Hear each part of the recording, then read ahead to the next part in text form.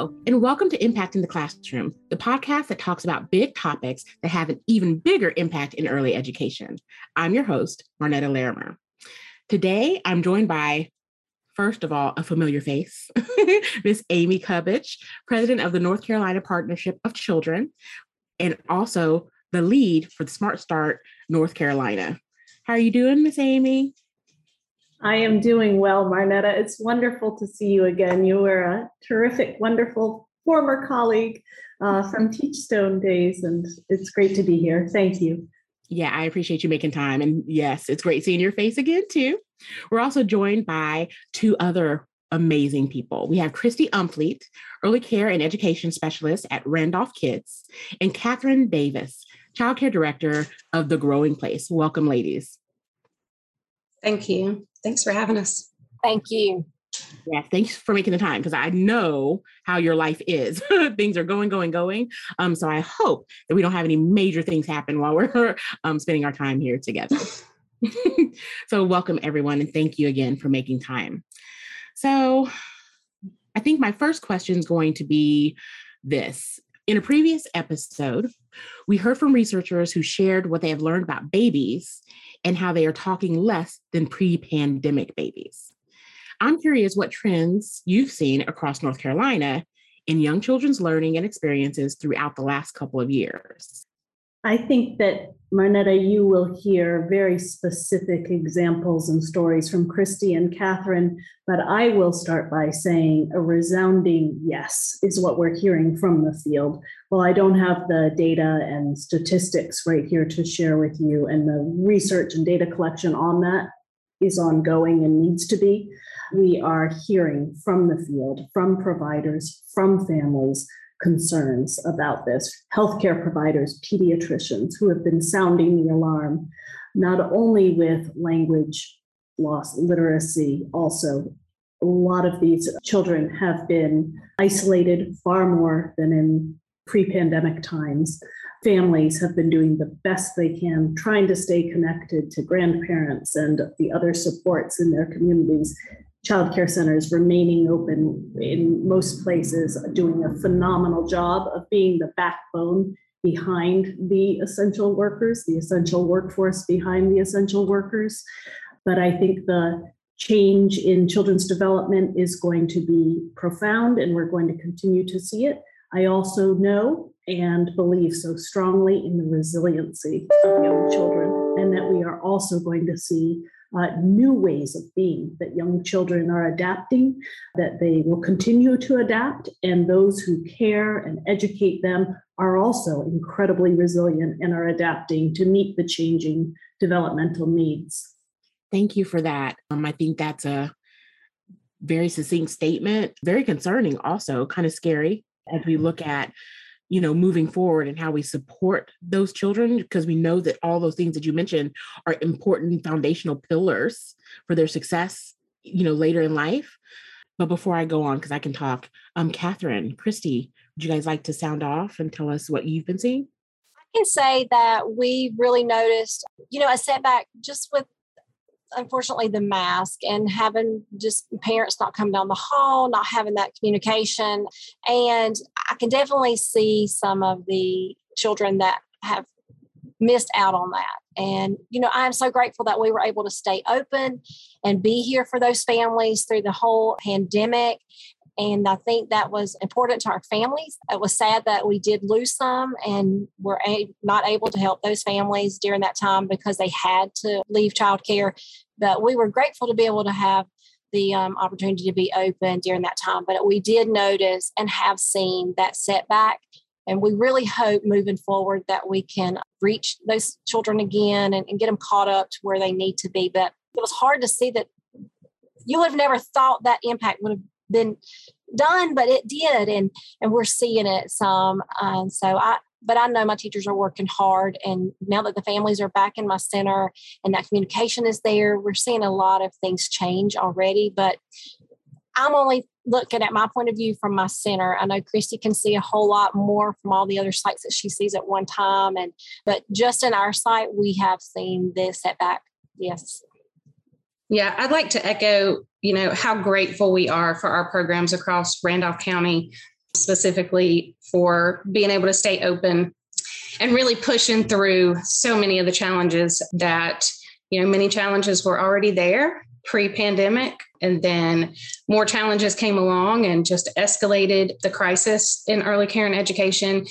Our early educators, fought so hard and showed up every day for those families that really needed them to be open in our community. And so, just a huge thanks and recognition to our programs for pushing through. I work with Catherine and her program and her classrooms a lot, and I also work with programs across the entire county. I would say one of the biggest challenges that we're seeing are like social emotional needs and just some challenging behaviors that are coming up from the experiences that the children had during the pandemic. Families experienced a lot of loss, whether it was loss of loved ones, loss of career, jobs and income. Our children experienced a lot in their early lives that no child should have to experience. And so, we are seeing some of the effects of that, some of the behavioral effects and some of the social emotional needs that are coming to the forefront now. When I go into classrooms, a lot of that is social emotional strategies that we are teaching the children, but also social emotional strategies for the teachers to make sure that they are continuing to care for themselves so that they can give everything that they can to the children. Yeah, because the teachers are experiencing the same losses, right? Yeah. Whether, families, what's happening with their children, right? And still having to show up at work, right? Because that's what they are, right? They have those servant hearts. That's, and that care. That's why we do what we do, just outside of ourselves, consistently. So I appreciate you supporting them and showing up for them and recognizing that they too, are struggling and have these challenges while handling these challenges and struggles for the littles, in the family, their lives. As you guys have seen these changes with the children and their way of being in your facilities and across facilities across the state, has it impacted any group larger, like another, right? Whether it be our English language learners, our students who may have experienced homelessness, is there a greater rise in that? I would say in my experience, it probably has increased. We know that it has really highlighted a lot of disparities that were already in place. And I do believe that, there has been an increase in a lot of those areas that you just mentioned. I do think that, with some of the monies that have come from some of the COVID relief programs, that there are, there's a lot of work in those areas to really help with food insecurities and, some of those impacts. One thing that I'm seeing in the programs with the children is an increase in children with special needs, or an increase in children who need referrals for delays in different areas. So for our Child Development Services Agency that provides services to children ages 0 to 3, as well as the Exceptional Children's Department, which provides services 3 and up, they have just been flooded with referrals for children to go through and get evaluations so that they can receive the services that they need. And, that includes developmental delays. It also includes those social emotional needs as well. And then some of those speech needs that we're seeing where children don't have the same language at a young age that we did see prior to the pandemic. I can say that we are seeing an increase there. It's been, a lot of children. I've had more social and speech therapists in my center that I've had, and I've been here 25 years, this in the past year. And it's like, wow. And then seeing the impact on foster children, having to go into foster care. And I'm seeing those families enroll in my center that I've not had in years. So you can definitely see the impact and know that every time we have a child that enrolls that needs services, we're like, how can we help? So we're ready to step up and know what we can do to move forward to help those families. And I was just going to add to Catherine and Christy's great comments that we were fortunate in North Carolina to have already started with a Think Babies North Carolina Alliance that really hones in on the birth to 3. population that I would say, as I look across and hear from providers the age range, it's not unusual that when a crisis hits, it impacts infants and toddlers in a way that is so much more so, whether it's the parenting of an infant and toddler that takes so much. We know it takes a lot for the 3s and 4s too, but it takes a lot during those years. And when you don't have that network of support that you're used to having, it is a tremendous strain. But we were already advocating for babies in the state, and I think that's been helpful. We also have the awards program that is like the wages, the compensation bonus. So in many communities, infant toddler teachers were getting some sort of a bonus and to supplement the wages that are, as you know, perennially too low, they're undercompensated, the benefits aren't there, et cetera. But we'll continue to advocate. And tomorrow we have a wonderful Strolling Thunder advocacy event to promote the needs and advocate for those providers who are caring for the infants and toddlers. I love that you guys handle that proactively, right? Like you looked, and because it is a huge area of development that is impacted, right? And if you're in the classroom, and if they were lucky enough to be able to be in classrooms, you're, in a classroom with a teacher who's masked up and really can't interact with you in the way that they normally would interact with you. So of course their social emotional development would be a little stunted, right? Their understanding, babies read faces, right? To understand the world. And so I could only imagine the challenges, but I appreciate that you were proactive and just like, hey, let's put some things in place, before it's bigger. It's already a problem, but it can be bigger if we don't act now. Marnetta, I don't want to also have us go through this wonderful conversation without highlighting that Randolph County is one of the leaders in North Carolina, but from my perspective, nationally, in outdoor learning and natural learning environments. And that has been a wonderful benefit to the early childhood, to families and young children, but to the early childhood field in North Carolina, is that already programs were saying, we know children and teachers benefit from outdoor learning, natural learning environments, physical activity is critically important. Well, then the pandemic hits, and that's very important, much more so, our awareness of the benefits of outdoor learning. And Randolph has been a leader in that with Christy and Catherine. I'm sure that your program too is one of the ones that's been involved.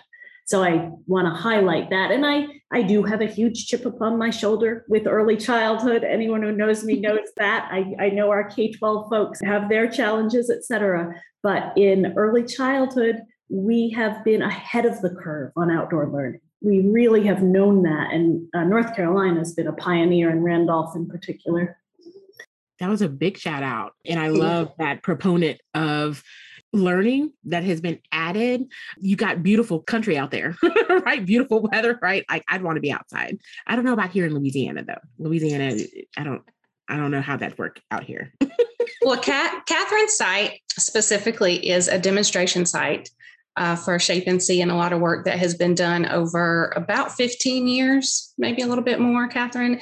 And every single site, every single program in the county of Randolph has been touched on their outdoor learning environment in some kind of way through those supports through Shape NC and other grants and outdoor learning initiatives. And you're right, Amy. I mean, this is something that we knew before the pandemic was so critical for children to be outside. We know how therapeutic it is to be one with nature, to get the fresh air and to interact with green things and soil and experience how things grow and how amazing all of that is. And then the pandemic hit, and it was really nice that our centers had those opportunities to take kids outside even more in, I think, trying to protect their health. We knew that being outside was a lot safer than being closed indoors together. And so that was a great opportunity for our programs to take the children out even more. But going back to some of the impacts that COVID has had on both our teachers and our children and families, increase in mental health needs. And, we're seeing that increasing still. all the time. And the resources for getting adults and children mental health needs met they're very limited. So we have worked really hard to try to tap into all the resources that we have locally. But one of the things that, they have right there on site is that amazing outdoor learning environment that we know helps so much with everyone's mental health. And so it's great that they can get the kiddos out there, they can get the teachers out there and get some therapy and some nature to kind of help with that too. Yeah, while keeping everybody safe. I love that, right? Mm-hmm. Get outside, fresh air. Sun does do a lot of things for you. So it is very important. We've talked a lot about funding, right? And monies. And back in March, Education Secretary Miguel Cardona called for state and school leaders to support children who are experiencing learning loss caused by COVID to use the American Rescue Plan funds to implement summer programs. So how are you thinking about learning loss in your program and what kind of plans are you implementing? We've been able to kind of have a little round table and talk about that. We haven't had any definite plans moving forward, but being able to use some of that money for how to implement that in the classroom and help moving forward with some curriculum and some hopefully trainings that are really going to be, and I know they cost, but if we can get some trainings for those teachers, that will make a difference. But we are getting their input and what their needs are so that we can put our money where we know that it'll be beneficial to the teachers and the topics that they want to address in those classrooms. So that was some of our goals. And now just finding those resources and using that money that way. I think that's a good use of funding, right? But I think I also appreciate that you're meeting the teachers where they are and saying, hey, how can we best support you, right? And let's follow that route. Because it'd be arrogant for us to know exactly what they need, and where they're struggling and where their challenges are. So I appreciate the approach that you have. Hey, where are you? How can we support you? What do you need to build on or more information about? Let's give you those things. Thank you. As far as summer learning programs, I know that the NC Pre-K program here in North Carolina, as well as Head Start, have implemented some summer learning programs that were not previously in place, and that was intentional because we felt like during the hottest part of the pandemic, when children were trying to learn virtually, we knew that just wasn't really happening like we wanted it to. And so they were really intentional about putting some summer learning programs in place, and we got really good input and feedback from those programs. I don't know that they'll continue to do that now that, children are back in school and we haven't had as much closings and, children being sent home and quarantined and that kind of thing. But I think that, like Catherine said, what we're really trying to focus on is what do the teachers need in order to maintain and continue to show up every day and give their best, give their all. And what do our children need that we can be really specific to those individual needs rather than just, kind of a mass summer learning program that we're really looking at those individual needs and trying to get those services in place and getting those supports in place. What are some of the examples? I know, Amy, I want to hear from you too, but I want to catch this while it's hot. What are some of the examples of the things that were provided over your summer learnings for people who, need an idea of where to start or some of the things that can happen? What were some of the things that you guys did? So they extended where typically those programs are out over the summer. They extended those summer hours and opened up those programs to allow children and families to continue to benefit from those programs. And those programs in particular are geared towards low-income families and children who are more at risk. And so it was really critical that those who missed those in-person opportunities for so long really were able to kind of catch up and get in some of those in-person opportunities. I know there's a huge need or a push for preparing children for kindergarten. What we know is that we're not only preparing children for kindergarten, but we're preparing them for life. So it's more than just getting them ready for that kindergarten year. It's really continuing to provide that critical foundation that they need, that they'll carry those skills through their entire lives. But being in person for young children is so important They did not learn well virtually. That's not how young children learn. They need those hands-on opportunities. They need those relationships. They learn through relationships. And that's something you're not going to get through a screen. Monies were extended through those programs to make sure those children could be in person over the summer and just extend those programs longer than what they typically offer. And then there was monies, for additional materials and things that children and families may need that they may not have in the home that would help continue those learning opportunities in the home. So providing books and paper and crayons and, just different materials that, children have access to when they're in the classroom. They may not have access to them if they're at home. And so since they were home for long periods, we wanted to make sure that there were learning opportunities available for those children, even in the home. So that's wonderful. Screen time went out the window when we got in COVID, right? Right. I've noticed as I've started talking more with people, right, and systems that they're trying to shift the classrooms from that virtual, like we still live in this virtual setting and we are still relying so much on technology that it's still the focus of what's happening in the classroom. And so people are trying to do this get back to, how we used to teach and have less technology and more of those interactions that we know matter.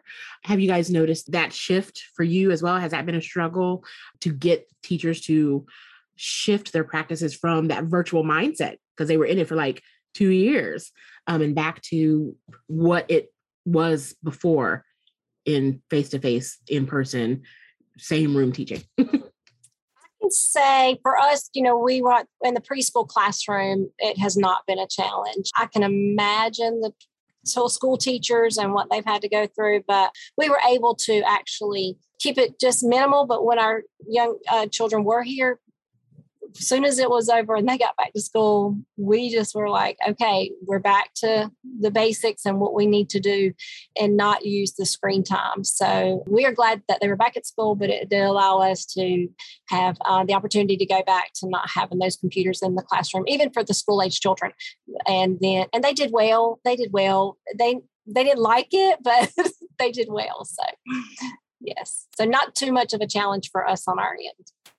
Wonderful. Yeah. In North Carolina, we have the North Carolina Rated License Assessment Project that comes in and assesses our programs to provide them with like a star rating based on quality of those programs. And so, the pandemic hit and those in-person assessors could no longer come and provide those assessments that they were used to getting. So what we're hearing from teachers now as we plan and provide trainings is, okay, we've missed out on these assessments and kind of keeping up with what we're supposed to be doing on a daily basis. Give us some refreshers. Let's make sure that we, every day are providing a, 5-star classroom for these children, not just because we're going to be assessed, but just because we know that that's what's important. And so we are continuing to do, trainings around curriculum and planning and trainings that contribute to different things like high quality interactions and things that impact high quality. But another area of focus that we have tried to look at is making sure that we're providing teachers with trainings around self-care and mindfulness.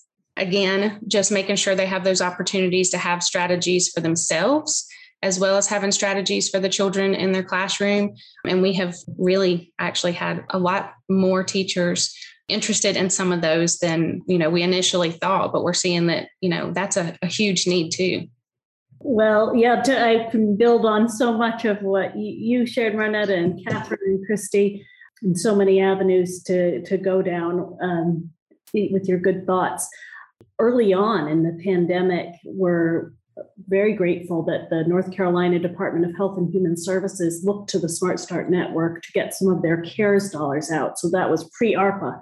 That was the COVID relief first package, the CARES Act, and did that through in multiple ways. But one that I'd highlight is this program called Resources for Resilience. It's a wonderful program based out of Western North Carolina, but provides support, training for providers, for caregivers, for parents on how do I reset? How do I take a deep breath? They have a really wonderful grouping of activities and practices to try to embed and inculcate in our lives as professionals in the caregiving and education fields in particular, to ensure we're able to keep going. And I would add to that also, should add home visitors and parent educators, et cetera, social workers, pediatricians, could go on. But those folks who are doing that direct service work with young children, so important. What you were saying, Christy, is that caregiving and taking care.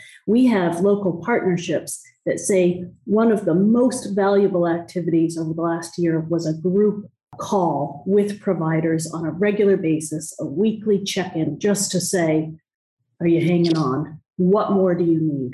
The Department of Health and Human Services started a Hope for Healers hotline to provide therapy online and on the phone with a hotline available. I think it was 24 hours a day, therapists available to listen to childcare providers or a family member who is in crisis. And so things like that are just, we've got to find out a way to measure it, right? I mean, here I am preaching to the folks who've come up with the way of quantifying interactions. Let's quantify how that kind of backbone support to the early childhood workforce kept this already stressed and fragile system going. It's pretty phenomenal. And I would also add, we are so grateful that the stabilization grants were put out, and that the Department of Health and Human Services, through their Division of Child Development and Early Education, got that funding out to providers to be able to give the bonuses, keep some compensation levels up.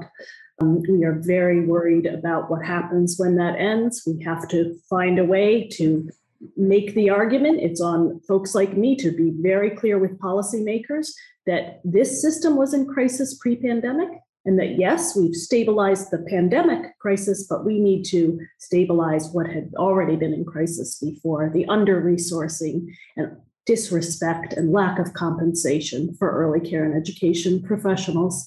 So I'm hopeful that more eyes have been opened. They certainly are paying it lip service to say it is so critically important, and now we need to see the action follow. But I'm very hopeful, and I think that folks from places far and wide in the business community, in K-12 education, they are saying, oh, wait, we do get it.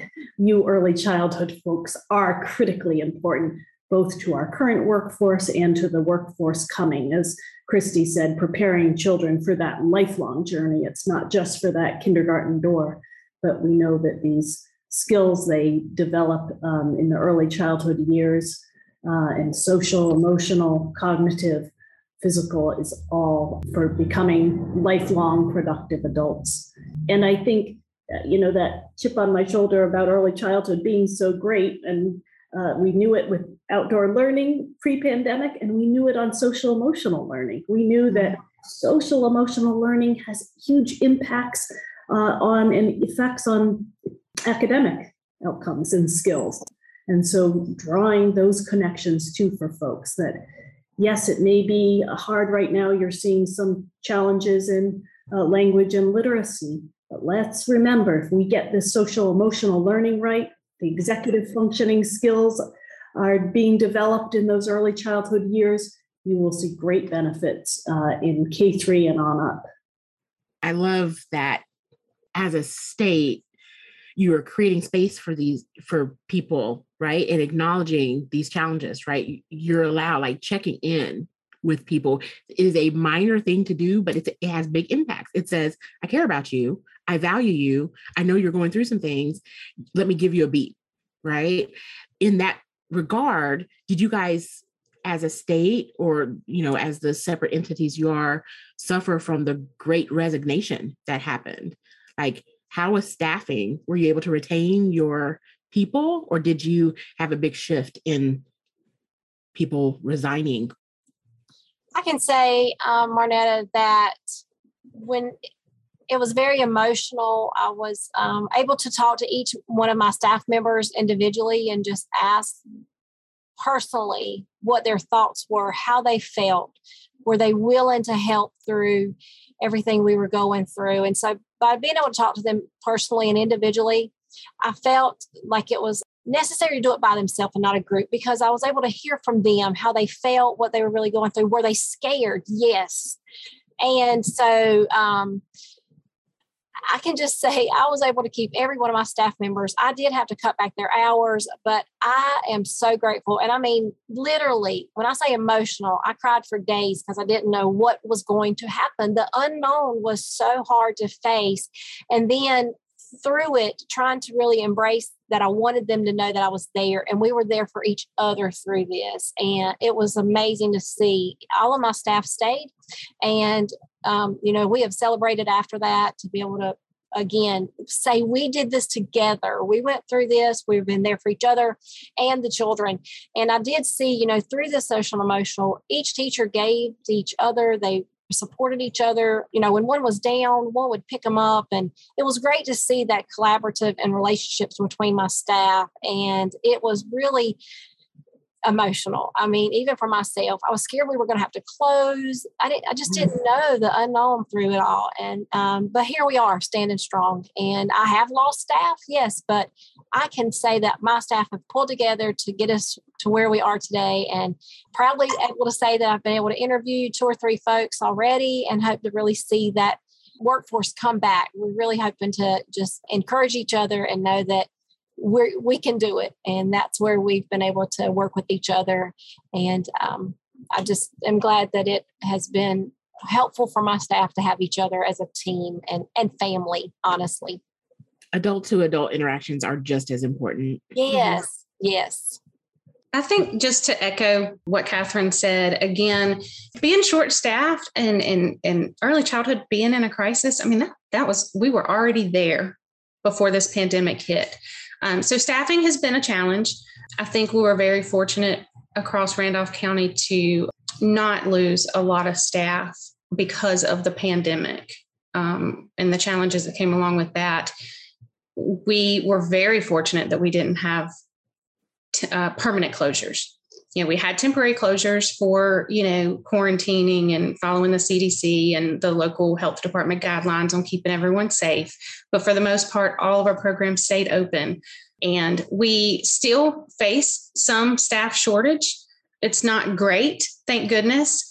We would like to get more teachers and more classrooms open, because most of our childcare programs have waiting lists right now. So we know there are children and families that are not being served that we have got to figure out how to get served. But I know other places were impacted more greatly with having childcare programs having to close permanently, losing staff. And so I think that we are very grateful that in Randolph County, I think that impact was fairly minimal. You said a lot in that statement, in my soul, because even before the pandemic, we were underserving children, right? Like there were children who needed, at-risk children who benefit from, right, the environments that a formalized setting creates, right? Whether it be childcare, we were already struggling with that. And these closures and the lessening of, room ratios because of staffing and things like that only increased those children, right? Those waiting lists, like you said, are even longer. And I think I shudder to think about that across, the country. I already know what it's like in Louisiana, but I shudder to think about what that's like across the country and how that's going to impact these children, right? Because that's a whole nother barrier to their success in life, them not having access to the care that they need. You said a whole word. I'm sorry. I had an emotional moment. And our programs, I want to say our programs, they are doing the very best they can. And they have every slot filled that they have available. And, this is a greater problem than our local programs. I mean, this is a greater problem. We've got to do better as a greater community, as a state, as a nation, in putting our children first and making sure that we're providing for all children. Yeah, we've got a long ways to go. Every child that wants to go to school should have a space, right? Like Absolutely. Every child, right? Like no parent should have to find alternatives when they want in education for their children. But again, that's a whole nother podcast. So might have to have you back for that one. Okay. Invite me back. We can talk about that too. Yes, let's do that.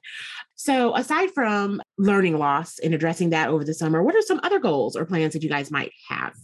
I was going to follow up on the just prior discussion about the loss of staff, or where are we at with the turnover in the early childhood field. And in North Carolina, I'm thrilled that we do have a strong relationships and a wonderful, strong community college system. And they are leaning in to say, how are we going to solve for this crisis and really support recruitment and building the pipeline of teachers. And it's wonderful that Catherine, the work you did, providing that intentional, focused, really mentoring and coaching support to your teachers. And you see that I'm sure had an impact on their willingness and commitment to stay in as hard as it was. But they knew they had a leader, a mentor, colleague who was saying, I believe in you. I know this is going to be hard. You were open and honest with them probably about your own concerns, as you said. But I think so often early care and education professionals or might be wanting to enter the field or coming in early, or even if we can start in high school to develop programs through lab programs, child development programs. We need to have individualized support for folks coming into this field because it is so challenging. And you need to have a mentor or a coach who is saying, yes, you can do it. And yes, this is intensive work and hard work, but you can do it. It supports for the academics, so that people can get their associate's degree, can get their BAs, et cetera. Childcare programs on site at community colleges to help support the folks who are going into it as students in community colleges, because so often they have children of their own, need the childcare to study. But I'm hopeful about that. Apprenticeships as well, we're starting up and investing in more and more. So I think there's some exciting new opportunities to build the pipeline coming out of this crisis. I love that, again, this proactive look, right? Like, what can we do, right? You guys are boots on the ground type of people. I like that, right? We got Amy screaming from the hill, hey, we need some stuff over here, right? I love it. What I've noticed, and this is just a side note, when we lose teachers from this profession, I'm noticing they're out of education, period. They're going to other professions. So it's not like we get to keep them and they move into a new space and like they just are not early childhood people anymore. Like they're going to engineering, like they're removing themselves from the space. And that's a problem. They have so much knowledge. It's what we do, what the teachers do, what you guys do is so integral. Yes, you go to school, but there are things that you can't teach people in this field that they just do naturally, right? It's innate, it's built in them.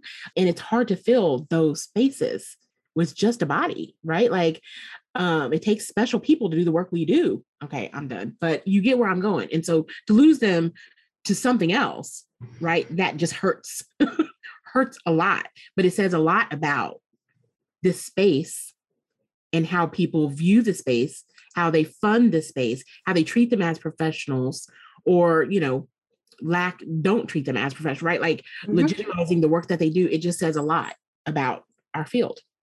All right. So my original question, I was going off again. My original question was, aside from mitigating learning loss, what other plans do you have? As I think about preparing for the summer, I did want to share with Amy real quick, though. I am partnering with our local high school this summer to bring in some interns that are going to allow to see if they like this field, see if it's something they want to do.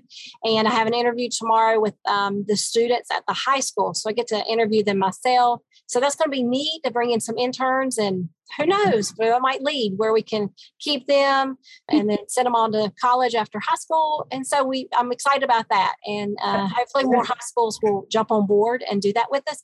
And so I'll have to keep you posted on that. But some goals this summer that I'm hoping to be able to do also is, again, for my teachers, with some mindfulness. I know meeting with Christy and encouraging them to do some of those trainings.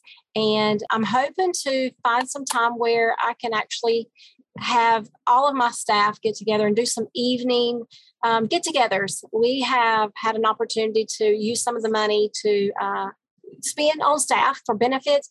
And we've talked about doing a huge pool party. I can kind of get a pool together here in town. And those are fun things to do. We have a large gym where we can have volleyball night, and we have not been able to do that. So I'm really wanting to get our teachers together, and we try to do some fun stuff with our parents. If we can do an evening where we can have families come back and have activities outside in our outdoor learning environment. We haven't done that in a while. I hope to bring those maybe back. We did that through the zoo one year. I camped with my families. We had 30 families camp together at our local North Carolina zoo. I've never done that, but it would be fun to bring them back this summer and have a Friday night movie night. We've talked about setting up the outdoor learning environment, movie, plays, popcorn, s'mores, something fun. So we are hoping to just bring our families back together and enjoy this summer and hoping having some interns come in and have some new folks learn about childcare. You've got a lot of stuff going on. And I just want to say, people who didn't, you always have those people in the office who don't like people, right? They're just like, I don't like people. The pandemic's got everybody loving everybody. I want to see people. I'll even give you a hug. Right? Everybody's like, let's get together. Everybody's rushing. That's everybody's favorite thing now. Let's get together. That is so true. And it's been weird because I've heard people say, can I hug you? Are you okay with a hug? And I'm like, permission? Yes. So. Yes, everybody wants to hug, like touch everybody. Like, come here. All right.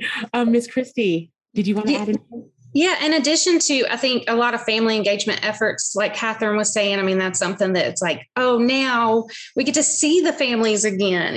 Teachers get to, have those face-to-face relationships again, instead of, texting over an app to communicate with families. So a lot of family engagement efforts. And then also, again, going back to the stabilization grant monies and being able to spend that on teachers in ways that they deserve.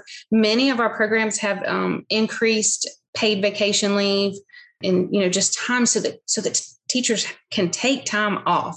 We know how important it is. We know how healing it is to be able to take a mental health day every now and then, or to go on vacation and, just de-stress, regroup, and then come back again, refreshed and ready to kind of get back to the grind. And so I've heard a lot of strategies that the directors have used to make sure that their teachers feel like they can have time off without losing pay, which is so important when pay is already, so low for our early educators.